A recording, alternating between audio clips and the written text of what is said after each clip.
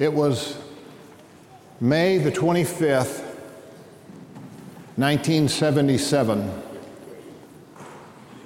that the first Star Wars movie was released. Now think about that. Almost 40 years ago. Think how many generations have been raised on these movies. There have been 7 of those movies, including the current one. There's another one to be released in 2017. It has been considered the most watched movie in the history of filmland. They say over 90% of the American public has seen one portion, at least, of the Star Wars movies. It's been estimated that almost 45% of the entire world has seen some of the Star Wars movies. Incredible. What is it that draws us to stories like this? I think there are many reasons, some good, maybe some not. But among them is, number one, it has no focus on sex. It has little, if any, foul language. But it engages our curiosity in the fact that there is something beyond this world. And probably more than anything else, it taps in to the hope that is in every person, and that is that ultimately good wins, that good triumphs over evil. And we all hope and believe that to be true, don't we? It affects every generation. Just like a moment ago where we were, in a sense, passing the peace, may the peace of God be with you and stuff. My daughter tells me that my 5-year-old grandson at a similar service turned to a person and said, "May the force be with you."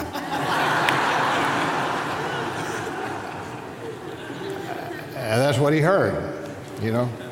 Who hears peace? The force, right, with you. And we all know that Lucas meant something bigger than what we think of when we say force. Very interesting. But the most popular story in all the world, the story that probably 90% of the whole world knows and most celebrate, is the story of the King of all of the stars. Dallas Willard said it well. He said, "The universe is a friendly place because Christ has come." Amen. Amen. We know there's ultimate justice and ultimate good.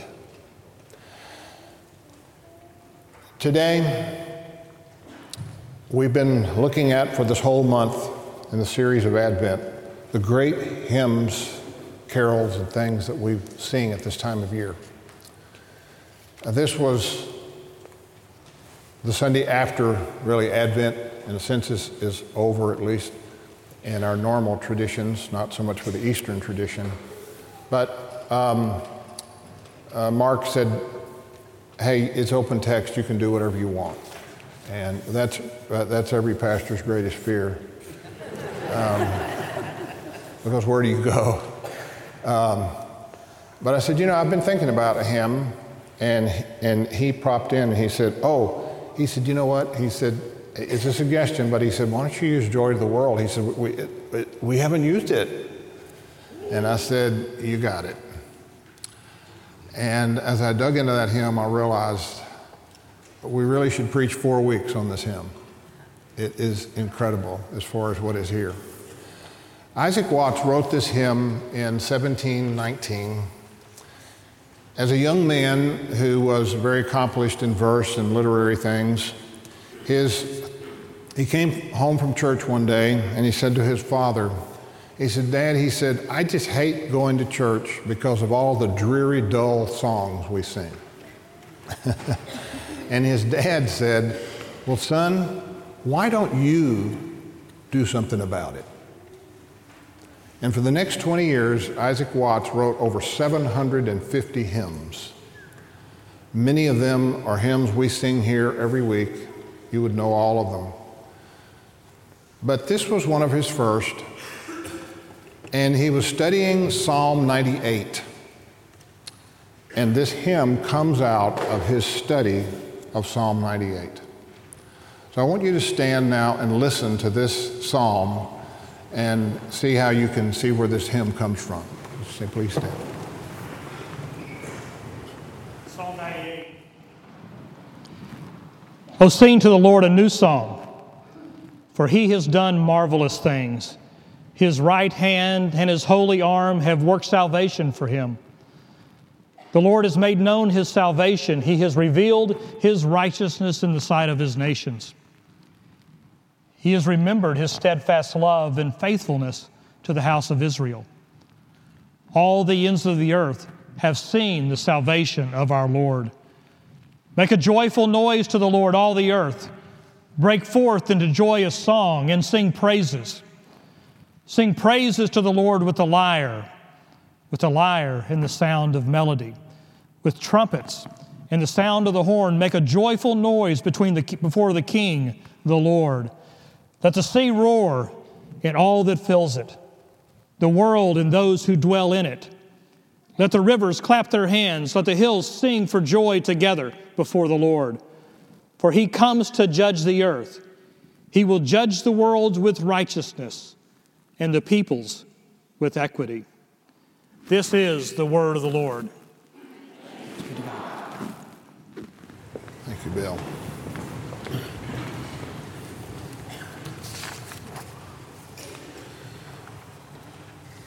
Isaac Watts said that praise to God must begin with joy in the heart. And so he penned these words. If you will turn now to page 8 in your bulletin, I want to read these words, and not the repeated ones, but read them, and I want you to see how he has pulled forth the truth from this psalm.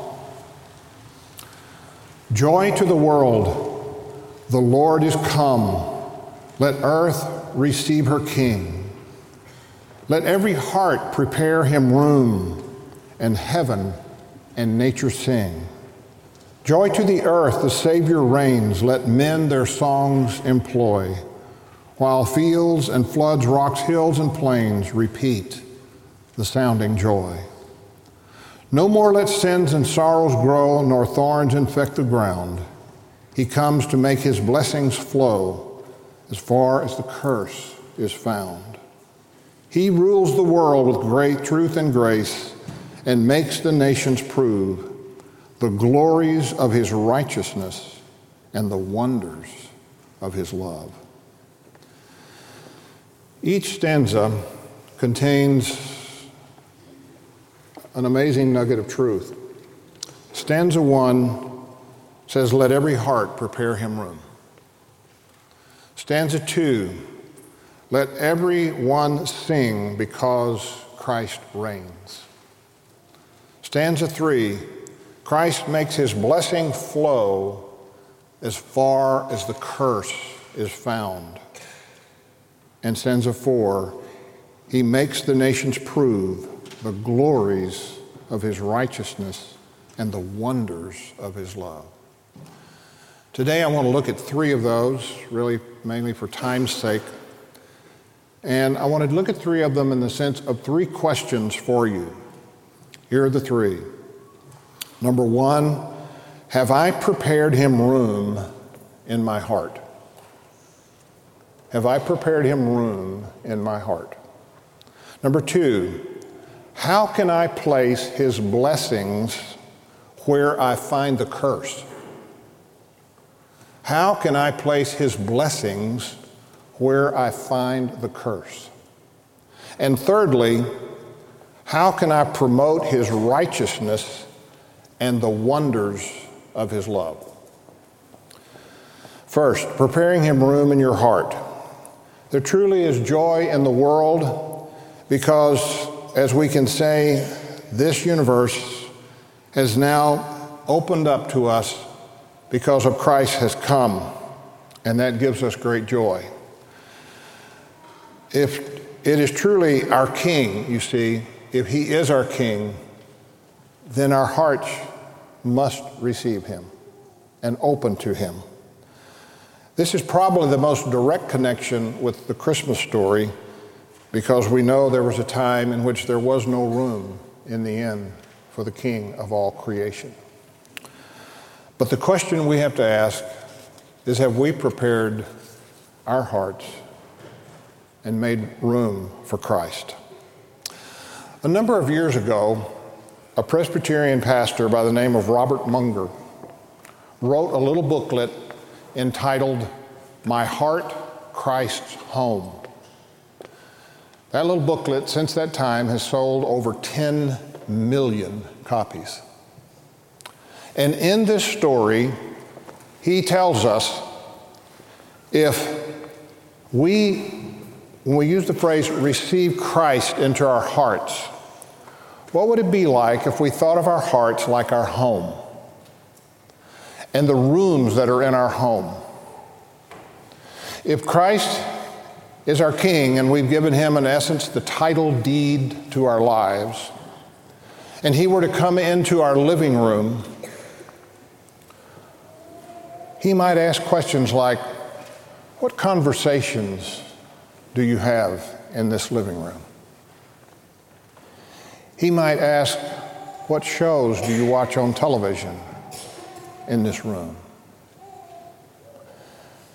If he were to walk into your home office or study, or where you do your business at home, would you be comfortable if he were to say, may I look at your checkbook? Would you be comfortable if he were to say, what are the books in your reading stack? What are you reading? If he were to walk down the hall and see a door and say, what is that door? And you were to say, well, it's a closet where I store a lot of old junk. And he would say, well, if I own this home, I want you to open that door. You know, Lord, there's stuff in there I should have thrown out long ago. There's some things that I've kept that I probably shouldn't have. He says, if I own this home, open the door. Yes, sir. You open the door, and he sees things in there you're not proud of. And so he says, let's clean it out. And so we clean it out, and we throw it away. And once it's all cleaned out, we feel so much better. And then he says, let's go upstairs. What is that door? Well, that goes to my bedroom. What happens in your bedroom? If you're married, do you pray with your mate at night? Do you love your wife or your husband with a fervency and a creativity so that they can flourish as an individual? If Christ is Lord of our lives, he deserves to be in every part of our lives. And that's what Munger is telling us, that every part of our life belongs to Christ. Every bit of it. Every bit of it. And we must prepare him room in every room in our house.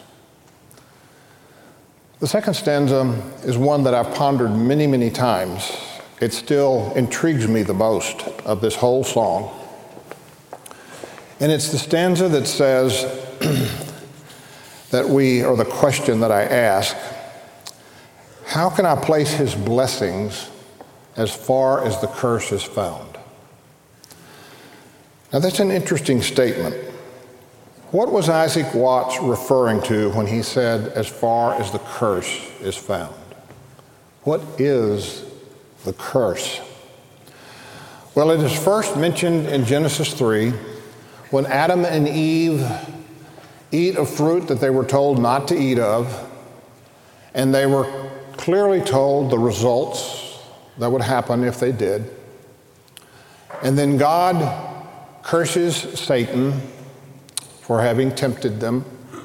And then he curses the earth. He doesn't curse Adam and Eve, but he curses the earth and places them under the curse. And he says, Eve, you will be reminded at every time a child is born, because of the pain in childbirth, of the curse. Adam, every time you go out to make a living and you find difficulties, thorns and thistles, things that keep you from having the productivity that you want to have, it'll be because you're under the curse. And you will experience the sorrow of death. That's the curse. Paul picks this up to help us understand it, probably as any other writer does, in Romans chapter 8, verses 18 to 22. And he says this, "For I consider that the sufferings of this present time, the results of the curse, are not worthy to be compared with the glory that is to be revealed to us. For the anxious longing of the creation waits eagerly for the revealing of the sons of God." That's us in what we ultimately will become. "For the creation was subjected to futility," the curse, "not willingly, but because of him who subjected it, in hope that the creation itself would be set free from its slavery to corruption into the freedom of the glory of the children of God." That's what will come to us. "For we know that the whole creation groans and suffers the pains of childbirth together until now." That's a reflection of Genesis 3. So what is the curse? The curse is what we commonly call, we live in a fallen world. The curse are those things that ought not be. They are the things that should be different, but so often are not. They're things that could be helped and changed, but they aren't. Recently, I read of a man who went through a small village in southern Sudan, and they were burying scores of young children and babies. They all died of a disease. The disease was measles. One we cure and treat every day in America. It ought not be. It just shouldn't be. But it is. It might be as simple as helping someone clean up something. There's some clutter in their life, in their place of life, to help them return it to the beauty that was intended to be there. It might be as complex as returning a failing business to profitability or solving an employee problem.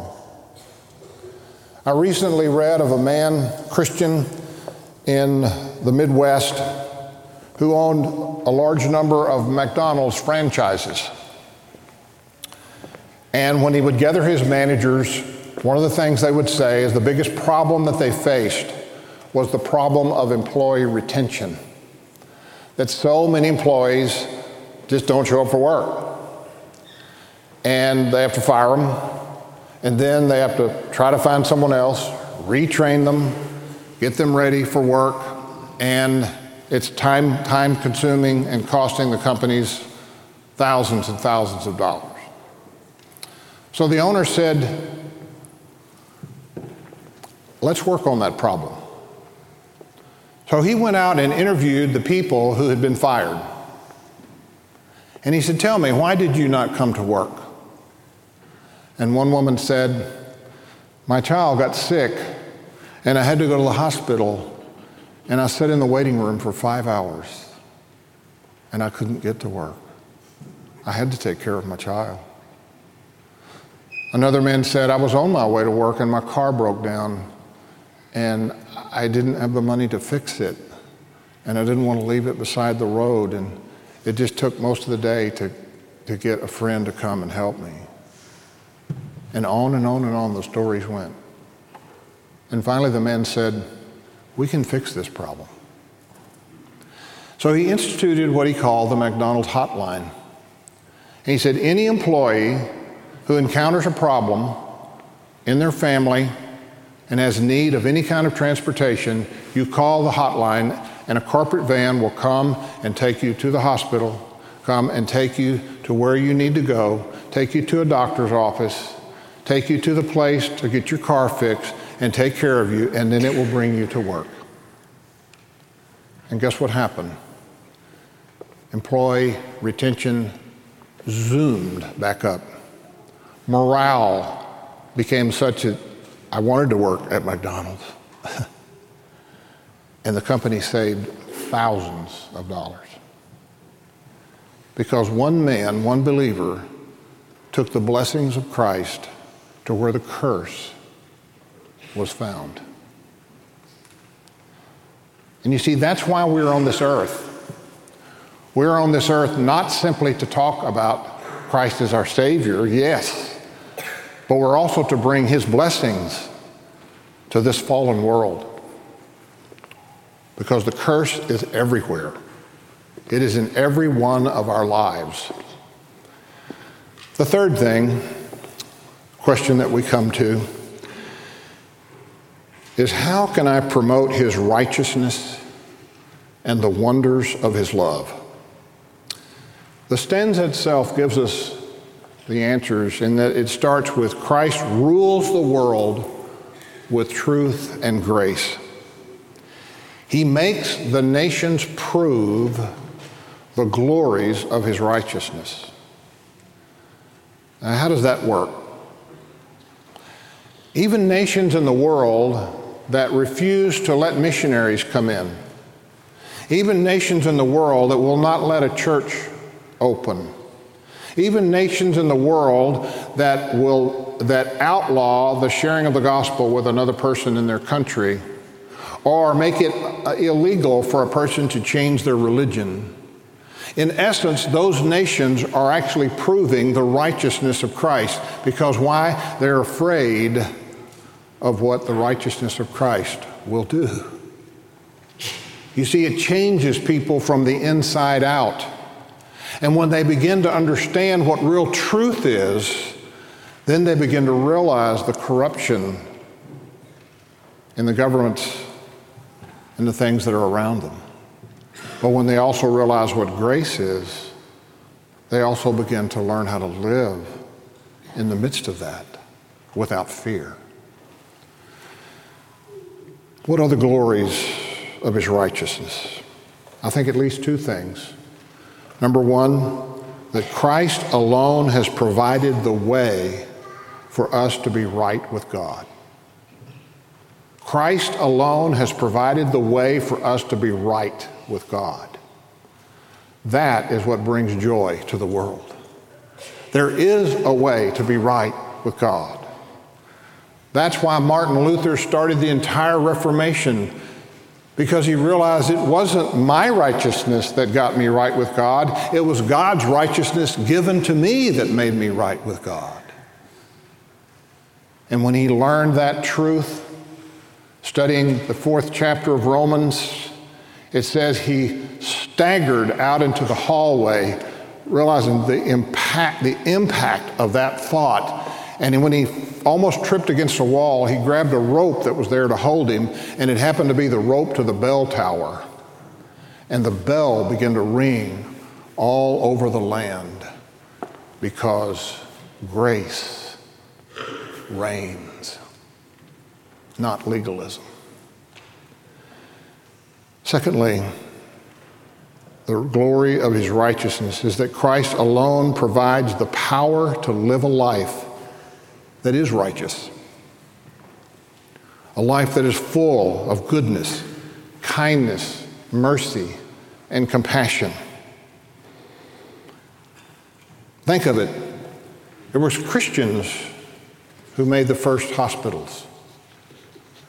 It was Christians who took medical societies to the mission world. It's Christians that go and help bring microloans to poor people who merely are eager to try to find a base so they can provide for their families and educate their children. We have this great ministry in Senegal, where now the entire Muslim population is looking at the Christian businessmen and realizing, wow, they're being so successful because of microloans. And we're learning how to do it right and how to do it well. When we speak of the wonders of his righteousness, and we tell of his grace and his truth, we bring hope and courage to a world that is filled with the curse of discouragement, of injustice. And when we share the wonders of his love with those around us, we become magnets for Christ. I think of a tribe that just recently learned how to write and how to read, and were presented for the first time the gospel in their own language. And what joy came to their hearts because they could read their own language and understand the grace and truth of Christ. And Christians who labored for years for that to happen. I think of the Jesus film and how it's been shown to over 2 billion people on this earth. In its early days in its concept, even one of our own members here helped initially pay for that film. And how it's changed so many people's lives. It's my great intention to take all of my family to see a film shown for the very first time to a culture that has never heard of Christ. I recently did this in Zimbabwe. We simply put up a sheet, showed the film in their own language, and literally hundreds afterwards came forward to make Christ their Savior. You cannot believe the joy that was in their faces. What an amazing thing. I think of mercy ships where doctors and nurses, technicians go from port to port to bring medical care to people and surgeries for them. And literally people will line up and stand in line for 3 and 4 days at a time just to get the care. Christians bringing the wonders of the love of Christ to them. One of my favorites is Satellite 7. You've heard me speak of that before, that transmits the gospel via satellite into Arabic and Farsi. And they've seen literally tens of thousands of people come to know Christ. Then they begin to realize that the curse was affecting a certain area, and that is where tens of thousands of refugees had run into camps. And one of the things that you discover when you go to these camps is the first thing people take when they flee their homes is their satellite dish. And there's satellite dishes almost on every tent. And so they decided, here are children who cannot go to school. So they created a program called My School. And now these little children can learn how to read and how to write and how to learn their numbers and learn math. And the parents are just ecstatic that while they're there, they're not losing time for their children to grow in the knowledge that they need to go forward in life.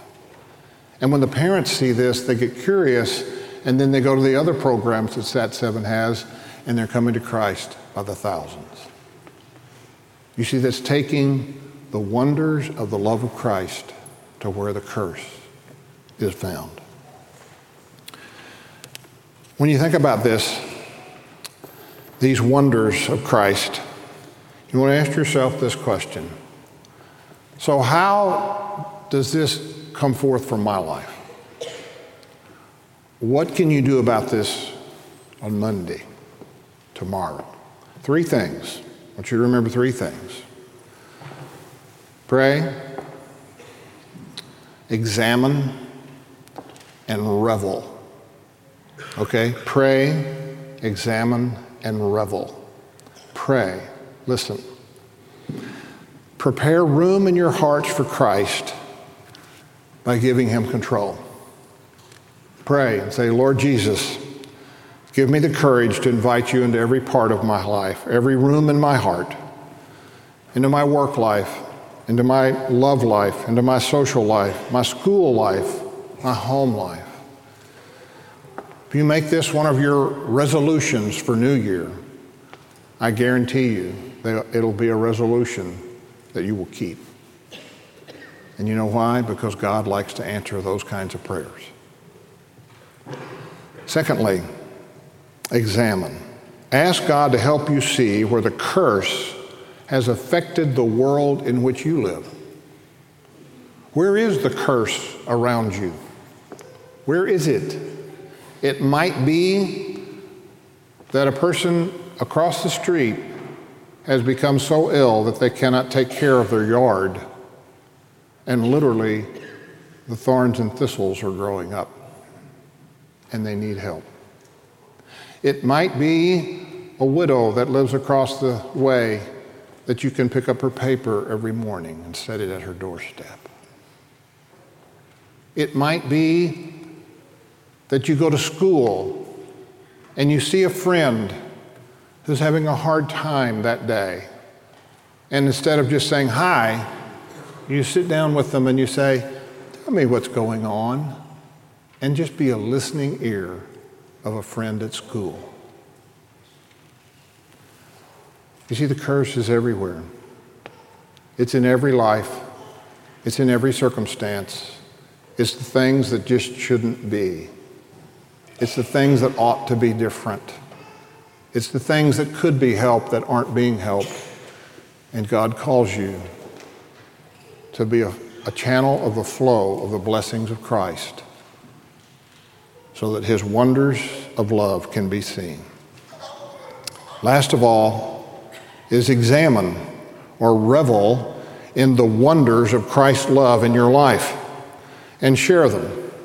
Recently, I pulled out a book from my wife's books, and this was one of her favorite books, and it is entitled, Dare to Live Fully Right Where You Are, 1,000 Gifts. 1,000 gifts. And the story is that a friend challenged the lady who wrote this book. She said, the way to live a life of real joy is a life that is filled with gratitude and thanksgiving. So I challenge you to begin to write down the things God does where he shows you the wonders of his love, and make a list of 1,000 of them. I'm 1/3 of the way there. And it's been so much fun, I don't think I'll stop at 1,000. You see, at the end of each day, when you look back and you write down, Lord, thank you that that happened. Oh, and thank you that that happened. Thank you so much for that person that called me and encouraged me today. Thank you for that new opportunity you gave me today. Thank you. I just felt good all day today. The wonders of his love. The wonders of his love. So let me end by asking you this question. Has the force awakened you yet? That's a serious question, because we just celebrated the real force. The real force is the joy of Christ. The real force is the power of Jesus Christ. And when it awakens your heart, you begin to live a life that is forever full of joy. So we're going to stand and sing Joy to the World.